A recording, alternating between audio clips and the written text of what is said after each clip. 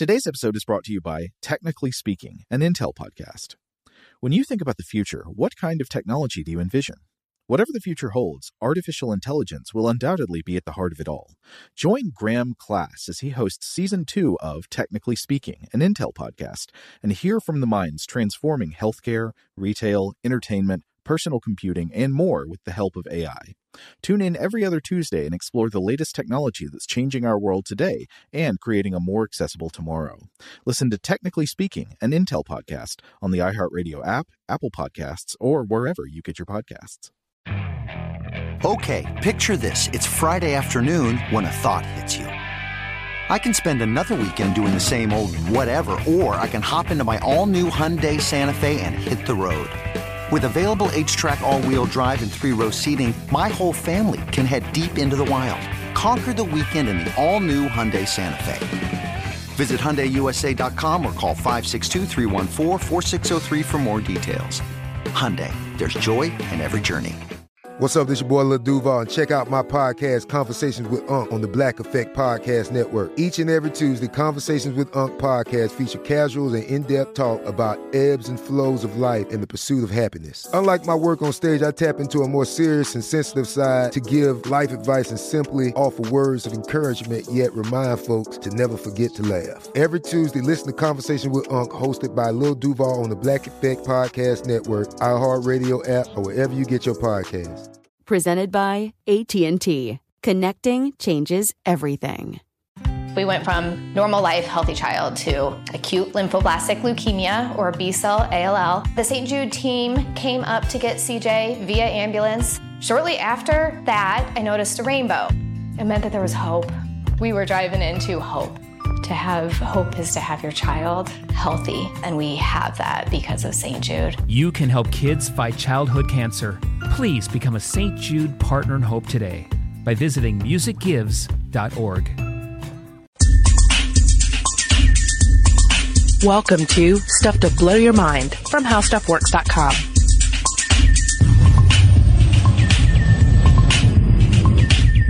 Hey, welcome to Stuff to Blow Your Mind. My name is Robert Lamb. Julie Douglas is on vacation this week, so we're taking the opportunity to re-air our Scientist and the Shaman pair of episodes. These deal with psychedelics, the history of psychedelics, and also our ability to turn to these substances to better understand how the mind works and possibly treat some ailments from a scientific standpoint.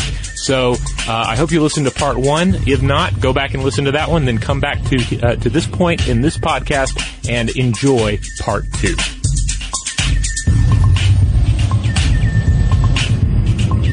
Just want to let everyone know off the top of the podcast, if you didn't get it from the title or the description, yes, we're going to be talking about psychedelic substances in this episode, but we're going to be talking about them largely from a scientific standpoint and from the standpoint of some very exciting and very important research that continues to go on right now into how these substances affect the human mind and what those effects can actually reveal about the inner workings of the human mind and potentially aid us in dealing with some very real mental problems, mental ailments, etc. And again, this was born out of the exhibit for I Am the Black Jaguar, which is at Emory University. And there was a talk there that you attended with Dr. Catherine McLean and Dr. Charles Raison about this very topic. Yes, fascinating topic. Dr. Catherine McLean involved in a lot of this exciting research at Johns Hopkins, where they're taking individuals, they're exposing them to these various psychedelic substances, and then interacting with them, getting their perspectives on what they're feeling and what's happening, looking at their brain, using radioactive tracers to observe exactly how this is affecting their mind. Lots of fascinating research. And as we discussed in the last podcast, we're in an interesting stage in the sort of ebb and flow of psychedelic research. Psychedelic research, it makes it sound kind of silly, but research into psychedelics and how they affect the mind. Because all this sort of kicked off in the 50s, mid-50s, but by the end of the 60s took a dive to basically nothing because of the politics and the cultural backlash. Yeah. And it didn't really didn't pick up again until the 90s, and finally achieving some level of steam again at the dawn of the 21st century. But, of course, a lot of these substances have been in use for thousands of years through shamanic practices in various parts of the world. What we're talking about here are entheogenic substances. Right. Psychoactive substances used in religious or spiritual contexts. Yeah, to put it in a Simpsons standpoint, Homer Simpson takes peyote, and then he talks to a space coyote that talks to him and helps him deal with his problems. That's kind of, that's the pop culture Simpsons simplified version of shamanic experience, where some wise person, a holy man or woman in a traditional setting that also, probably engages in various cultural traditional medicines. They give you a magical substance, one of these, the mushroom or the vine of ayahuasca, and then you take it. The shaman probably takes it too, probably in higher doses, and then guides you on the experience. Yeah, and actually I had read that shamans were sometimes picked for their ability to bring on these altered states of consciousness by doing it actually just on their very own and not necessarily using any sort of substances. So they were definitely looking for people who had this ability to expand their minds and to access a part of their minds that we don't normally use during the day, right? Or throughout the day, I should say. So here's this idea that comes online that perhaps hallucinating is natural to humans, right? Because you've had it in these rituals for thousands of years. You've had it in practice in this attempt to try to get a better understanding of our place in the world. But also you have something called DMT, which is naturally occurring in nature. Dimethyltryptamine. Yeah. And this was first synthesized by British chemists in the 1930s.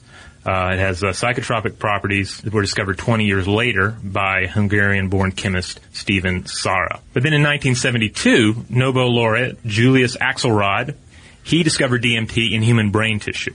Okay, leading us back to the idea this isn't something you just synthesize. This is something that is in the mind, that exists already. So this led to speculation that the compound plays a role in psychosis. People researched that possibility and eventually abandoned it, again, because of all the backlash against research into psychedelics anyway. But this was the beginning of our understanding of what DMT is and what role it plays in these experiences, these shamanistic experiences, because it's always been a part of our brain and it's present in plants such as the ayahuasca. Yeah, exactly. And so when we talk about it being present in the brain, we're talking about trace amounts of these DMT molecules. So obviously it's not any sort of amount that's going to, allow us to accidentally start tripping because somehow there was some sort of trigger that occurred. But it does lead people to question why DMT is in the brain, what sort of role it's playing, and it should be noted that DMT is closely related to serotonin, which is the naturally occurring neurotransmitter that psychedelics affect so widely. And the pharmacology of DMT is similar to that of other well-known psychedelics. So there's definitely a relationship going on there. It's just a question of, again, what sort of role might DMT play in the mind? There have been some people who say that it's produced by the pineal gland, but we don't know that for sure. Yes, don't go stealing pineal glands thinking you're going to trigger anything. Yeah, that's true. That's a good point. It leads us to this question about whether or not hallucinations are something that are produced normally in nature, and whether or not hallucination is something that humans are supposed to do. I bring this up because there's a 2011 study at Hull University in the UK, which has to do with hallucinating colors. Yes. Now, scientists asked a group of pre-screened people to look at a set of gray patterns and try to visualize color. 11 members of the group had been identified as highly susceptible to hypnosis. And then 7 of these subjects were not susceptible at all. The study found that all subjects who were easily hypnotized reported seeing a range of colors even while not under hypnosis. In other words, their brain was hallucinating colors. And then MRI scans corroborated this and showed that the parts of the brain linked to color perception lit up when they saw, in quotations, imaginary hues of colors. So you have this idea coming online that, there are parts of the brain that can work in conjunction to create the reality. And we've talked about this 1,000 times, that what we construct as reality is, or I should say rather, our perception really is an approximation of reality. And that each of us is looking at the world in a completely different way. We're just sort of all agreeing on a couple of things to make sure we have some continuity in life. Now, it's interesting you mentioned that, because on the subject of DMT, the subject of any of these substances, one of the things that Dr. Catherine McLean brought up, specifically stressing the research environment that they use at Johns Hopkins, where they don't just inject people with these psychedelic substances and then put them into like a padded room or something. Yeah, and say see you tomorrow. Right. They have a really calming space that has some abstract art, has some Buddhas, has some other religious or spiritual iconography, some comfy couches, and they do a certain amount of priming because they don't want to throw somebody into some sort of nightmare trip. They want to send them on a more or less positive trip. They can't guarantee it, but they did find that on, I believe, psilocybin, that outside of a clinical environment, about 30% of the people would say that they had a mystical experience. Inside of the experiment, when they were controlling the environment in which they were taking, and surrounding them with this kind of mystical and calming stuff, they would see 70% of the test subjects reported having a mystical experience. So what you're saying is that, again, a lot of it is suggestion, right? And going into it with certain expectations as well. You kind of see that with DMT as well, because I was looking at some of these accounts of what DMT is like, and in a letter to Allen Ginsberg, William Burroughs described his own, and it's of course important to note that William Burroughs did a lot of things. He did a lot of drugs. Yeah, he did a lot of drugs. So he's maybe not a pure test subject, but he reported like the first time he took it, he felt himself turning into a half man, half woman, and that he was space-time traveling. Whereas your buddy John Horgan, author of Rational Mysticism, he had not a totally different experience, but he had a different take on the experience. Yeah, he took some ayahuasca because he is very interested, and at the time of writing his book, Rational Mysticism, was trying to get to the bottom of what is a spiritual experience. What's going on in the brain, what's going on with neuroscientists, what's going on with shamans. And so he had the ayahuasca trip, and it was not probably pleasurable. It did not seem like it was for him. But was it mind-altering? Did it open up his perception? That it seems to have done. Yeah, he said, quote, "After I threw up, I had a cosmic panic attack in which I was menaced by a malevolent, day-glow-hued polyhedra. I have no desire to repeat this experience." So there you go, kids, if you're thinking about doing that ayahuasca. But it is really important, and this is what McLean says, particularly in her talk at Emory, when she was speaking about therapeutic effects of psilocybin, which is, if you think about it as shrooms, you've probably heard it on the street as shrooms.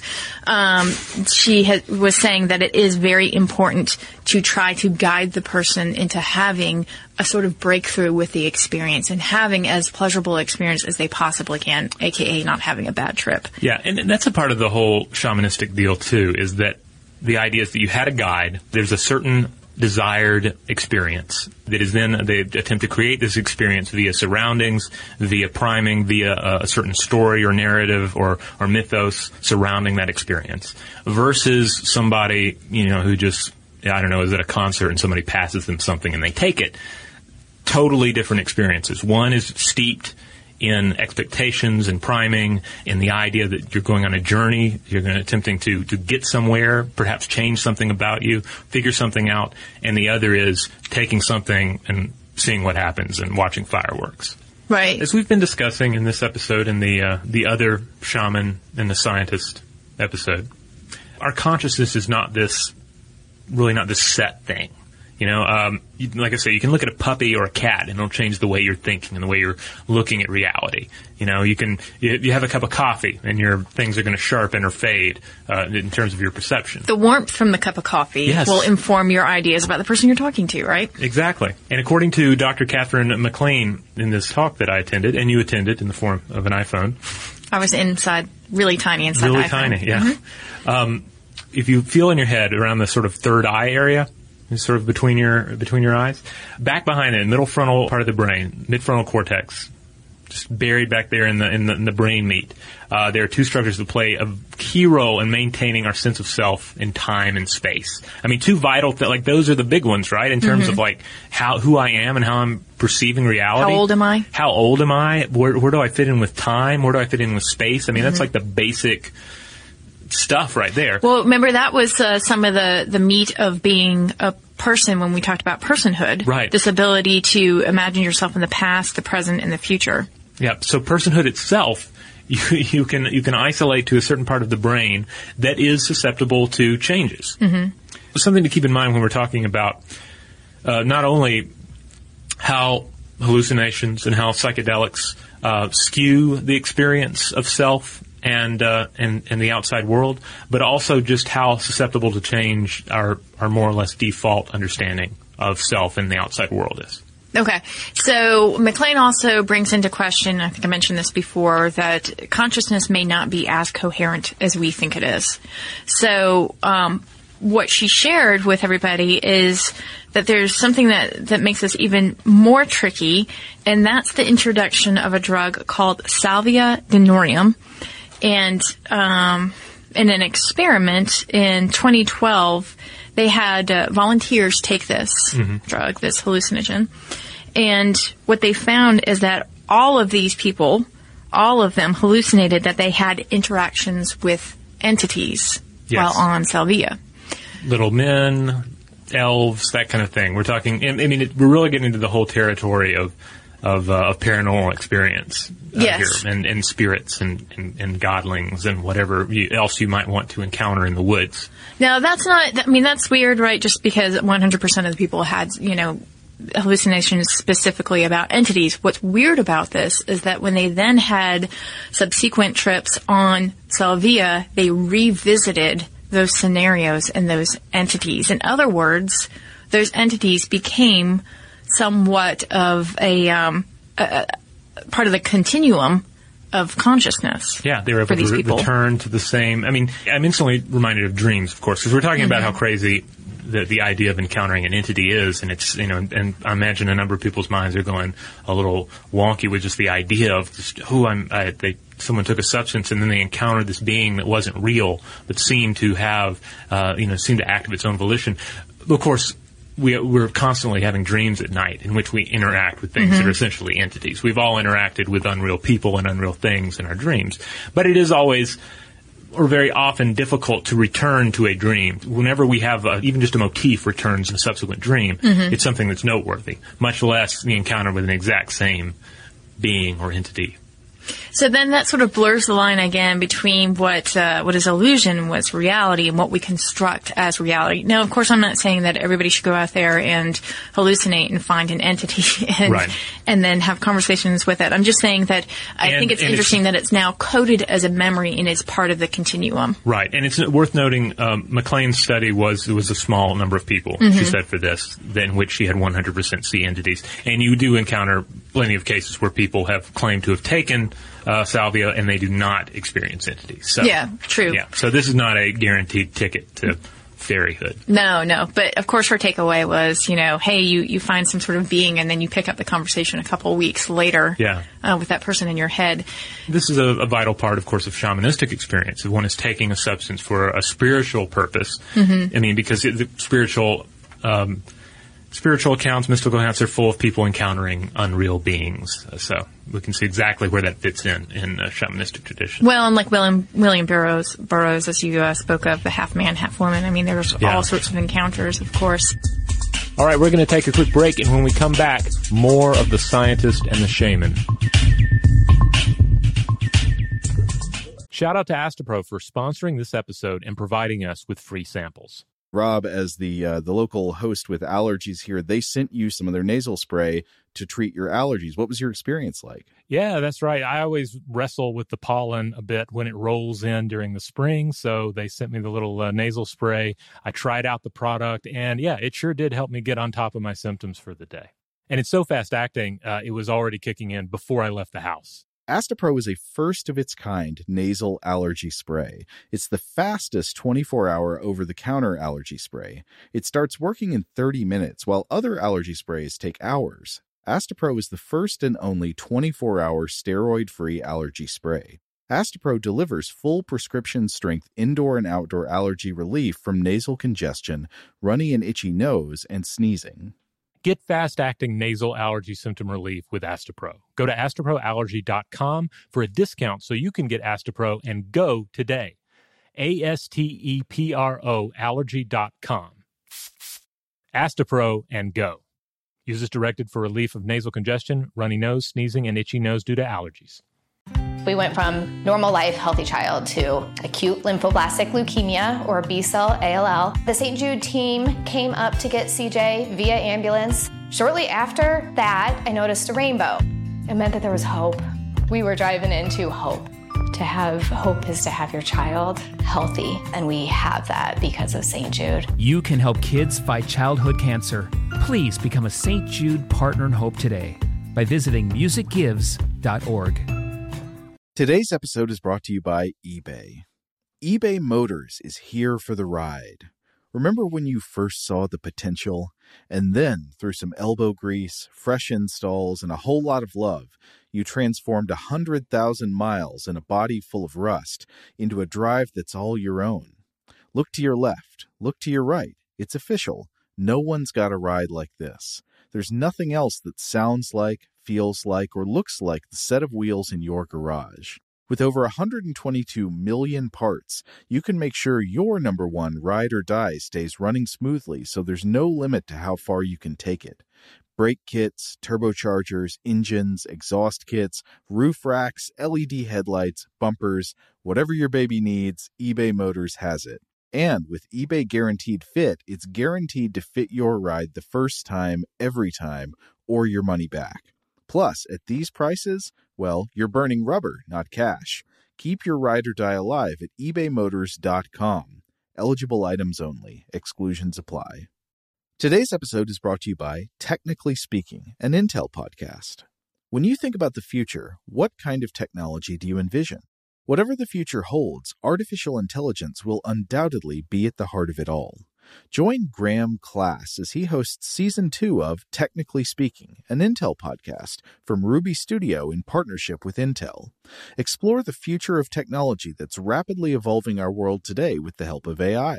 There's still so much work and research needed to fully understand the power and potential of AI, and Intel is at the forefront of implementing AI in revolutionary technology that's changing the world we live in for the better.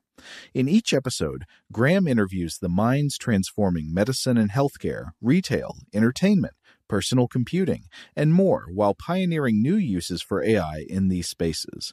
Tune in every other Tuesday and explore the latest technology that's changing our world today and creating a more accessible tomorrow. Listen to Technically Speaking, an Intel podcast on the iHeartRadio app, Apple Podcasts, or wherever you get your podcasts.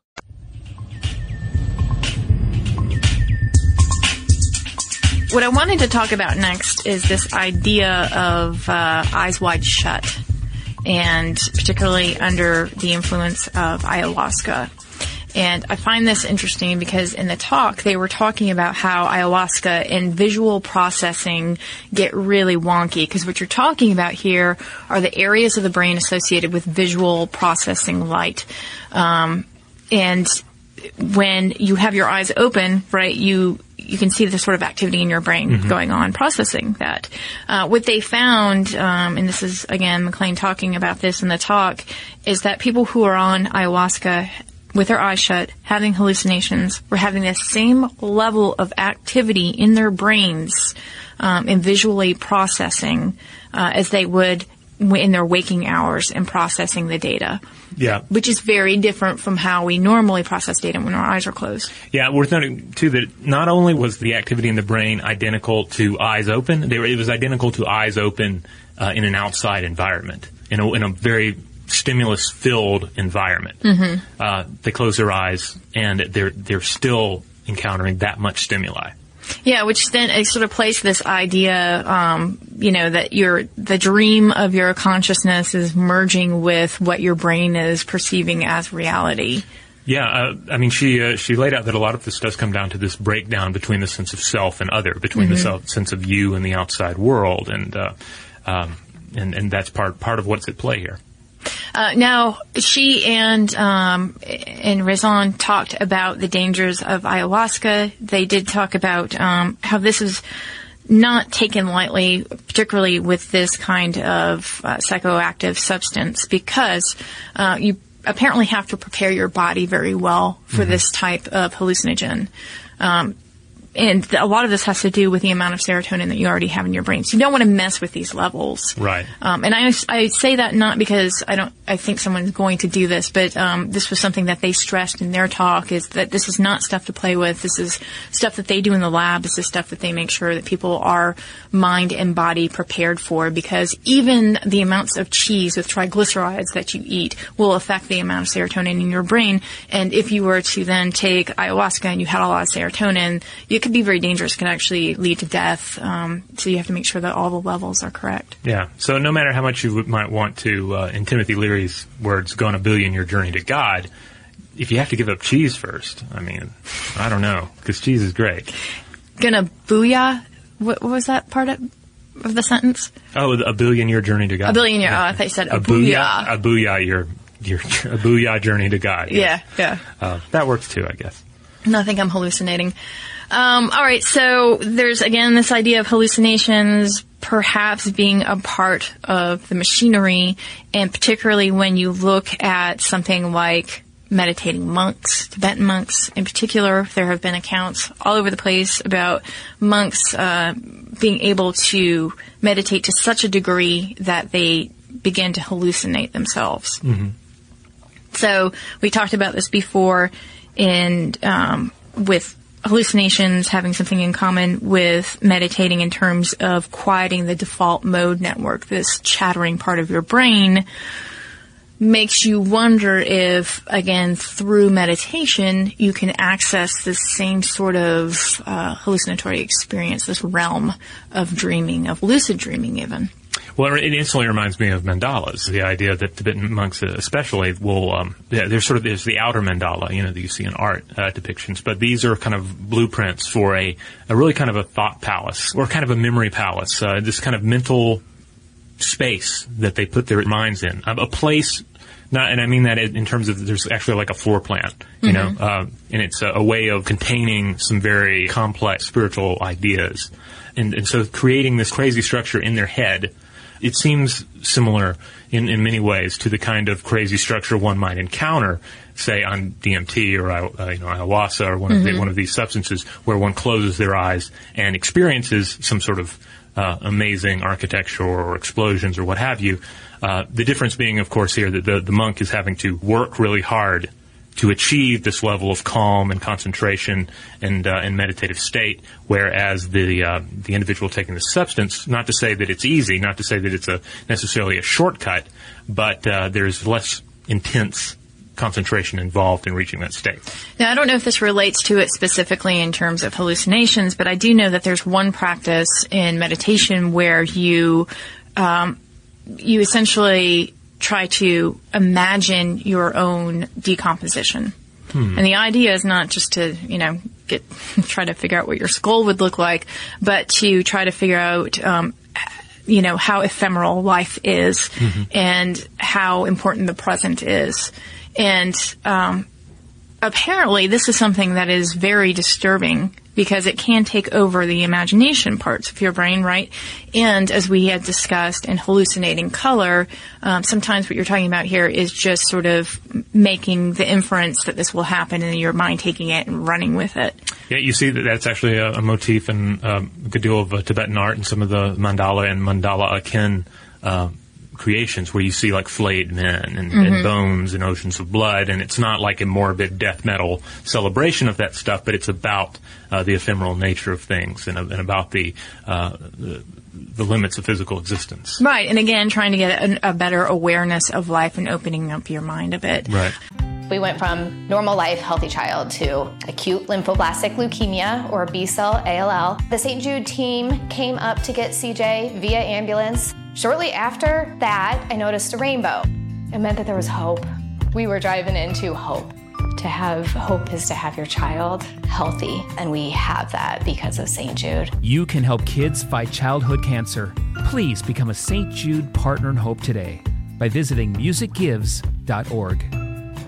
Today's episode is brought to you by eBay. eBay Motors is here for the ride.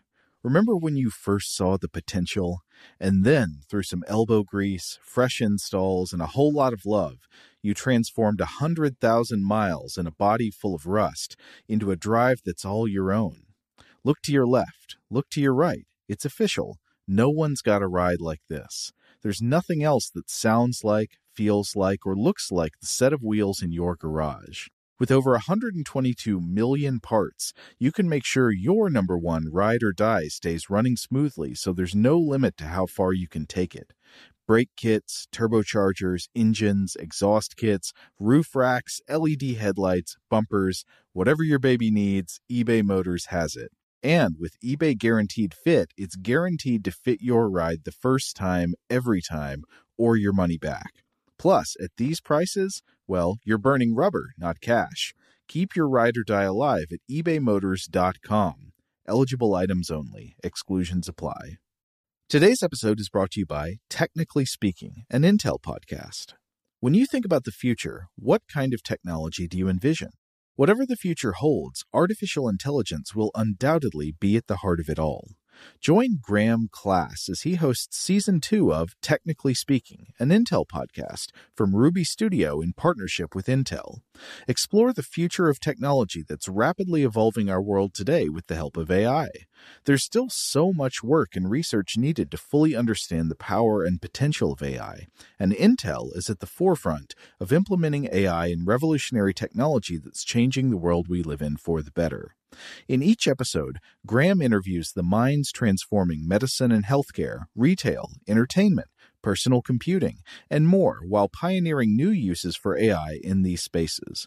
Tune in every other Tuesday and explore the latest technology that's changing our world today and creating a more accessible tomorrow. Listen to Technically Speaking, an Intel podcast on the iHeartRadio app, Apple Podcasts, or wherever you get your podcasts. We are the voice of NASCAR. The green flag is in the air, and we are underway. The Great American Race. The Motor Racing Network. NASCAR Cup, Xfinity, and Craftsman Truck Series Racing live on your hometown radio station and MRN or NASCAR.com. Martinsville, Talladega, the Chicago Street Course. We have the side-by-side action and last lap passes for the win. Photo finishes. Ryan Blaney will win. The voice of NASCAR, the Motor Racing Network. All right, so there's this idea that this, speaking of ephemeral nature, may not be long-lasting, but there's some evidence that the drug use as well as the meditation could have long-term impact.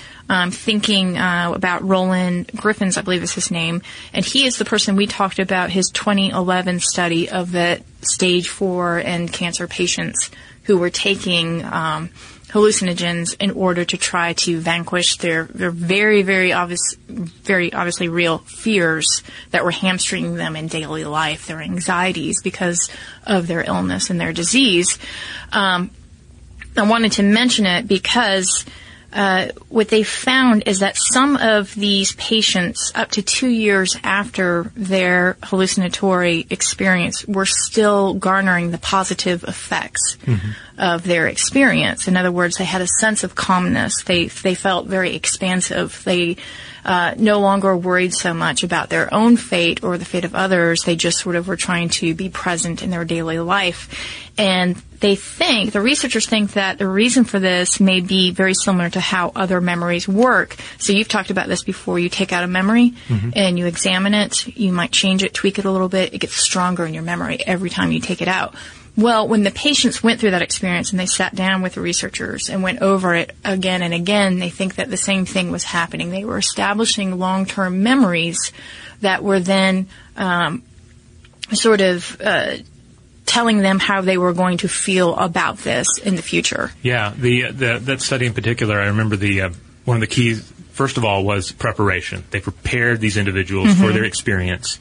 Made sure that the environment, the preconceived notions, the expectations of the trip were firmly set in place. And then afterwards, it was then about taking apart what happened, what they experienced, the altered modes of perception and experience that occurred, and basically journaling about it, taking that memory out, looking at it, learning from it, putting it back, and then, like you say, continuing to take it out. Because every time you take it out, any memory, it's not this little structure sculpted out of rock. It's made out of clay, still malleable clay. And every time you take it out and paw it around in your hands, be it some traumatic memory of childhood or the greatest day of your life, you get it out, you're putting your fingers in it, you're meshing it around, you're changing the shape of it, however slightly.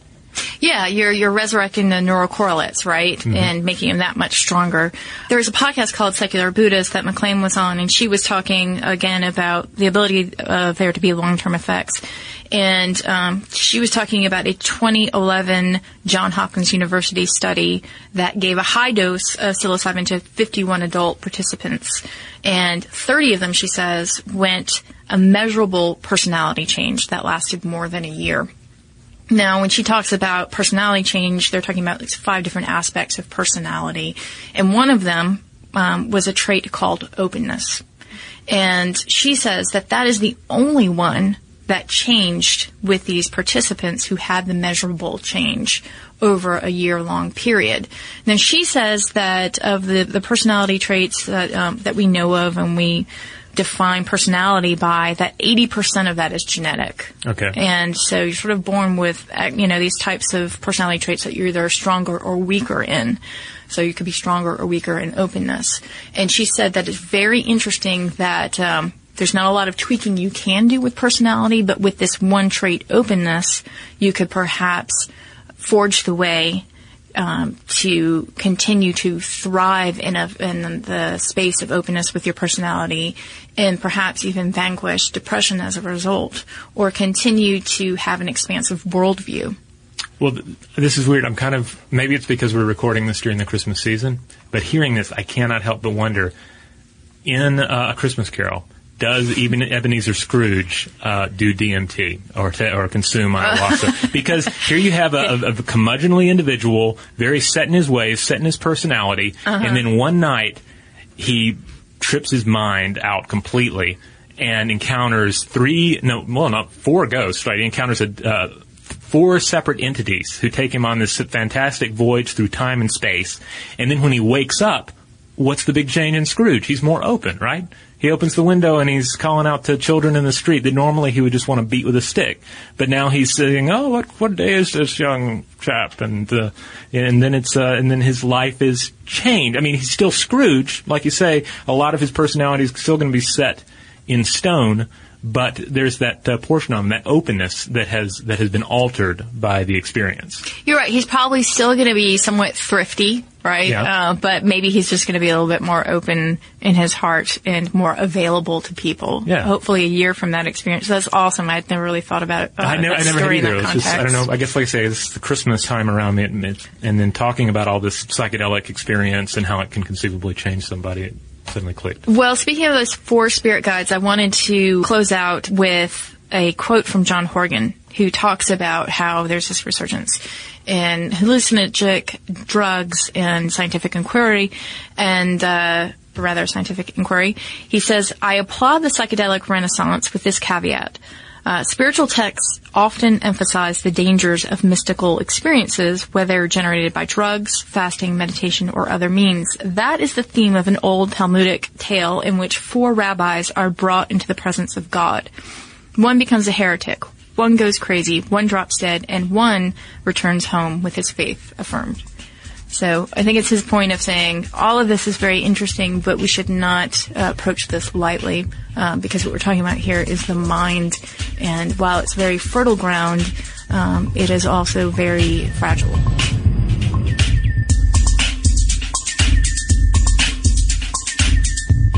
So there you have it, The Scientist and the Shaman.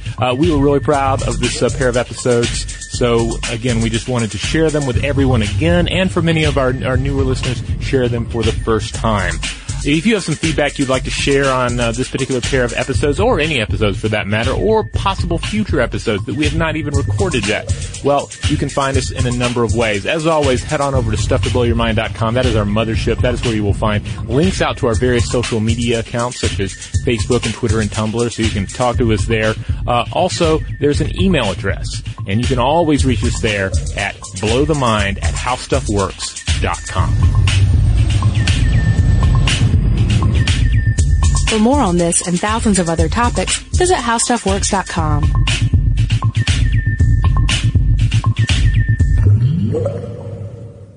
This is Malcolm Gladwell from Revisionist History. eBay Motors is here for the ride. With some elbow grease, fresh installs, and a whole lot of love, you transformed 100,000 miles and a body full of rust into a drive that's all your own. Brake kits, LED headlights, whatever you need, eBay Motors has it. And with eBay Guaranteed Fit, it's guaranteed to fit your ride the first time, every time, or your money back. Plus, at these prices, you're burning rubber, not cash. Keep your ride or die alive at ebaymotors.com. Eligible items only. Exclusions apply. We went from normal life, healthy child to acute lymphoblastic leukemia or B-cell ALL. The St. Jude team came up to get CJ via ambulance. Shortly after that, I noticed a rainbow. It meant that there was hope. We were driving into hope. To have hope is to have your child healthy, and we have that because of St. Jude. You can help kids fight childhood cancer. Please become a St. Jude Partner in Hope today by visiting musicgives.org. Today's episode is brought to you by Visible. The future of wireless is here, and it's transparent. Switch to Visible, the wireless company that makes wireless visible. Get a one-line plan with unlimited 5G data powered by Verizon, just $25 a month, every month, taxes and fees included. No hidden fees, no surprises, no, really. What are you waiting for? Get with the times and switch to Visible at Visible.com. Monthly rate on the Visible plan for data management practices and additional terms, visit Visible.com. We are the voice of NASCAR. The green flag is in the air, and we are underway. The Great American Race. The Motor Racing Network. NASCAR Cup, Xfinity, and Craftsman Truck Series Racing live on your hometown radio station and MRN or NASCAR.com. Martinsville, Talladega, the Chicago Street Course. We have the side-by-side action and last lap passes for the win. Photo finishes. Ryan Blaney will win. The voice of NASCAR, the Motor Racing Network.